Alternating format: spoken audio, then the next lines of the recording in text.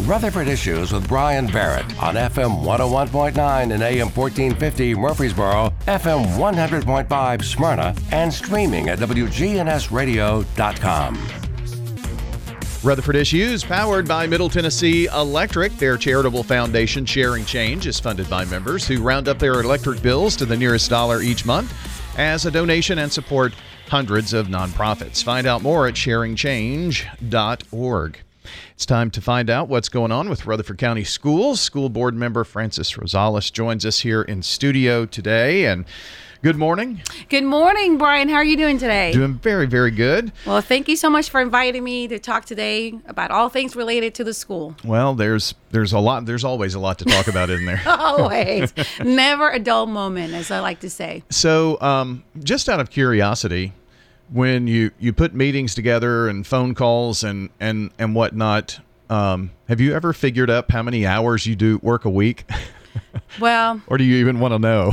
Well, at this point, it's more than a full-time job, because if anyone that's running for school board is not just going to the meetings and trying to help parents figure things out and then pass policy that will make a positive change in our system, it's also advocating legislation down on the Capitol Hill.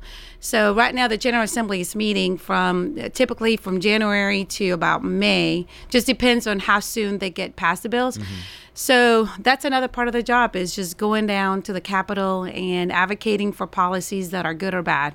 And that takes time and resources, because we don't get paid or reimbursed for the resources that we use to go down to the Capitol, and that's a drive from Murfreesboro to Nashville. Sure. So. Well, you've got some bills that you have been working on. We're going to chat about here in just a few and find out more about those.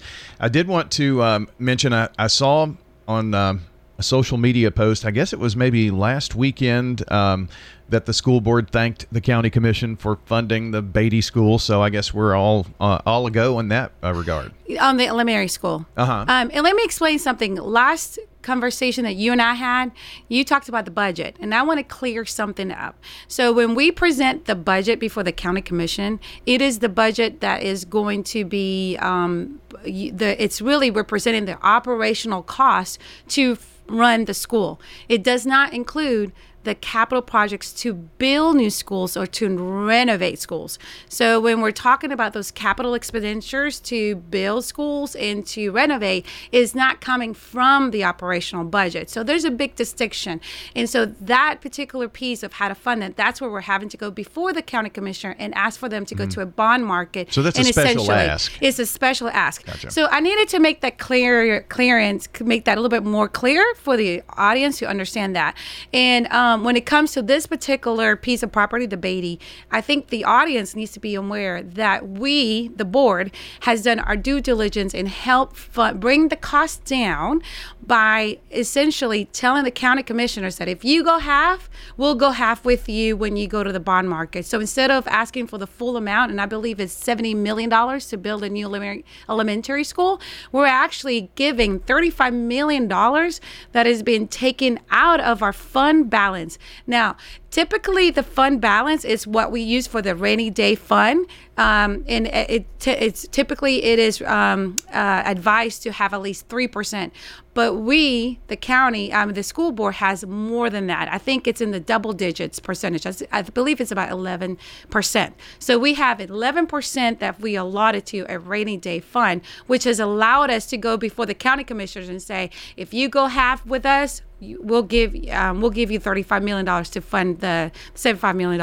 And the other thing that the audience needs to be made aware of, that when it comes to the debt balance that is a part of the entire budget, and I'm talking particularly to the county's budget, before we even went into the cycle of the 2020, 23, 2024 budget, we actually took away pennies. We took away 11 cents. It was 10 cents from, I'm not going to go into detail because I don't want to muddy that up, but the total cost was 11 cents.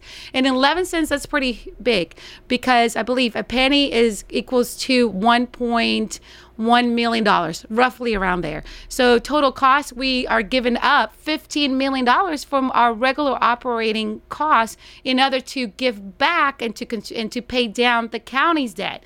So in regards to what we're doing to fund the Batey property, we've tried very hard to cut back help put money into the debt that the county has incurred, and also give back to the development costs for the school itself by pulling money out of our own fund balance. So I want to clear all of that up with your audience today. Well, that's good to know, and you've emphasized that it's an elementary school, but that property could have more schools on it in the future, right? Yes, and it is. It's going to have it's for two properties. One is elementary school, and then for our second need, it's our middle school. So once we develop the elementary school and we have it up and running, we're going to be looking into developing a middle school. Why do we need a middle school? I don't know if your audience is aware right now, but our county, Rutherford County, has the two largest middle schools in Middle Tennessee, and that is Blackman Middle School and Rockville Middle School. And so we're needing to relieve some of that overcrowding that's over there, because we really are busting out the seams. And I don't know if you have heard any news about enrollment, but this year alone, the 2023-2024 school year, we've had an influx of students of almost close to 800 new enrollees since last August. So basically, by the end of this school year, you're looking at an excess of numbers of equivalent to a new school. Yeah, a new elementary school. A new elementary school, exactly. So it's just mind-blowing.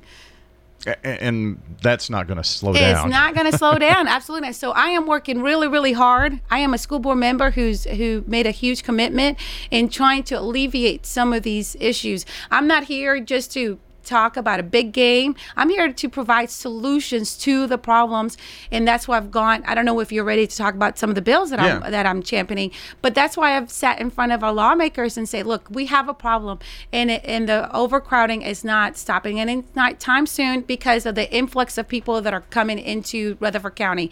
So what can we do to help the county to generate revenue? It's a different type of thinking for me, particularly because in business I've had to generate money. I worked in budgets where I had to generate over $15 million.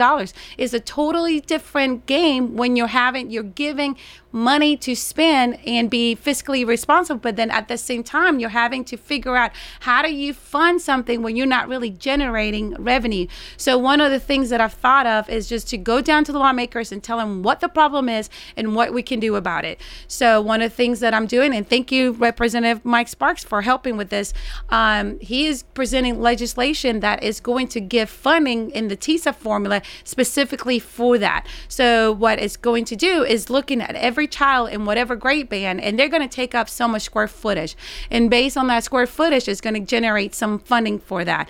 And the hope is that the total cost of that is going to be used towards a capital expenditure. And so it's going to be different than what it was in the old formula and the BEP formula, because it did have that, but there were restrictions on that. You were restricted on what that money could be used for. And so I really worked really hard with them to make them understand that we don't need restrictions. We just need to be given the flexibility and the freedom to use it however which way, as long as it is towards a capital expenditure, whether it be building schools, renovations, or buying land, or for the HVAC, or whatever. It's just strictly nothing but pure capital expenditure. So this new funding formula that's got to be passed by the state legislature, I'm sure. How much money could that generate for Rutherford County schools, for instance? So you're looking at $5 million. Okay. Something like that. And you're thinking, well, $5 million is not a lot. And I will agree with you, but we've got to generate different drops that go into one bucket to be able to generate the income that we need to pay down some of the costs that we're needing to build the schools. And I know the I know the county commissioners are really, really wanting to make changes to the impact fee. That's great, and I applaud them for that. But we need more drops to be put in that bucket. One drop is not going to solve the issue. And so, well, if you added that $5 million this year to that Batey property, then all of a sudden the schools are contributing maybe $40 million. Yeah. Exactly. So that makes a big difference. Yeah, exactly. Now, the impact fees and on that, have you been given any idea of how much that could generate for school or expenditures? Or I cannot really speak into that because I haven't really sunk my teeth into it to really understand the numbers. But what I can say is that is one solution, but we need a myriad of other solutions to contribute to that. In business, we call that as the EBITDA, right? You contributing to the bottom line. So I'm looking at it from the same perspective, from that same angle. What can we do to contribute to the bottom line of being able to generate revenue for the sake of building projects for new schools? So your bill in the state legislature that you've been working with Representative Sparks on, is it receiving support? Do you think it's one of those things that could pass? Well, we'll see, because to be honest with you, and I was trying to be careful about talking about the ESA accounts. So I'm sure you've heard this big old buzz around the ESA. ESA stands for Education Savings Account. That is what another term of saying vouchers. And so there's going to be two bills that are passed. This is a governor's initiative that he's really strongly advocating into having, and it's going to be part of this legislation cycle. The House just presented their version of that bill. We're still waiting upon the version of the Senate side of it. And in that bill does talk about generating funds specifically for capital projects. And it's also with a similar concept as Representative Sparks about there not be any restrictions, but there's a big difference on the formula and how it's generated. So it's going to be interesting what gets passed at the end of the day. I know it's going to be talked and it's going to be pushed. I know that I've done a lot of work since, July, August, September, October, November, December, in meeting with these folks and really making them understand what our needs are and why we need something of that piece of leisure. And not just on that, but other topics as well. Sure. So it's going to be interesting, and I can keep you posted so that our audience knows where all this stuff stands. Yeah, I think that's, there has to be a way to keep up with the growth, and it's going to take more schools, more additions, more renovations. Yes. And it's just part of the animal there. You were also telling me you have another bill concerning substitute teaching. Tell us about that. Yes. So I'm really proud of this bill. Thank you so much, because you called me, and also we had an interview about it. So this bill came out of a situation that I was a part of while I was substituting at another district. And so I felt the need, especially after the Covenant shooting, and unfortunately, one of the victims happened to be a substitute teacher. And I thought, you know what? Something has to be done. Something's got to get done. So Representative Stevens is championing this on my behalf, and he's presenting a safety bill that will require safety training on active shooting for all substitute teachers across the state of Tennessee. And it's been filed, it's been debated, and then now it's going to be presented before the full Education Committee on March 18. So I'm really excited about that, and I'm really proud of the work that Stevens is doing and on my behalf. And so I'm going to be there that day. Hopefully I'll be able to speak on behalf of that bill. Oh, well, that's great. Well, just the sheer need of substitute teachers, the number of teachers in the county system on any given day is in the hundreds, maybe even thousands. Absolutely. And I just got to say, because I'm really here to talk about the board, and the board has been amazing and really helping championing some of the things that I've initiated. And they've gotten behind these two particular pieces of legislation, and also working really hard in trying to figure out how to make the changes for the building new schools and how to make that happen. So I've got to get kudos to the school board as well. Yeah, just working together Absolutely. is the big thing. It's a huge thing. So got just about a minute or two left. You wanted to kind of bring up adequate growth as well and what that means. And I guess this would be especially for parents who have students in fourth grade? Yes. Okay. So I don't know how much you know about the third grade, fourth retention. I know we talked about it to death last year when it was all happening. It was around the buzz. So now that we've got over the hump of the third grade and how they get promoted, retained, now there's a second part of the law, and that's for fourth graders that have been promoted to fourth grade, depending upon the pathway of that. If they scored on approaching or below, then there were several pathways that they could be promoted or they will have been retained. So now that they have been retained and now that they have been promoted and they're on fourth grade, they've got to show adequate growth. And the State Board of Education just passed that definition last Friday. So there's going to be quite a bit of families that are going to be alerted about their child, whether they're going to be promoted to fifth grade if their child does not show adequate growth. I have taken a bold stance and spoken out on behalf of the Department of Education because of the lack of communication that was given to the districts in trying to give clear instructions on how this piece of legislation works. And what people don't understand is that now that is a law, it was the responsibility of the Department of Education to figure out how to implement it in the rules of that.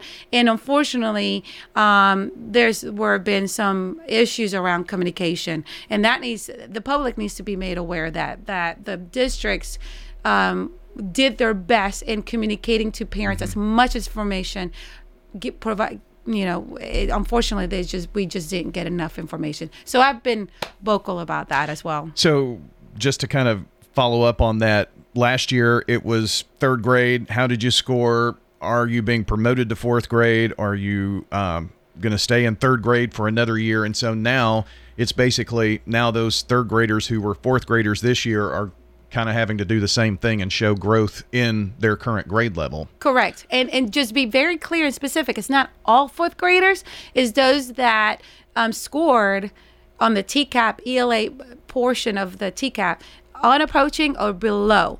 And so if they use any of those alternative pathways to be promoted to fourth grade, now they have to show growth.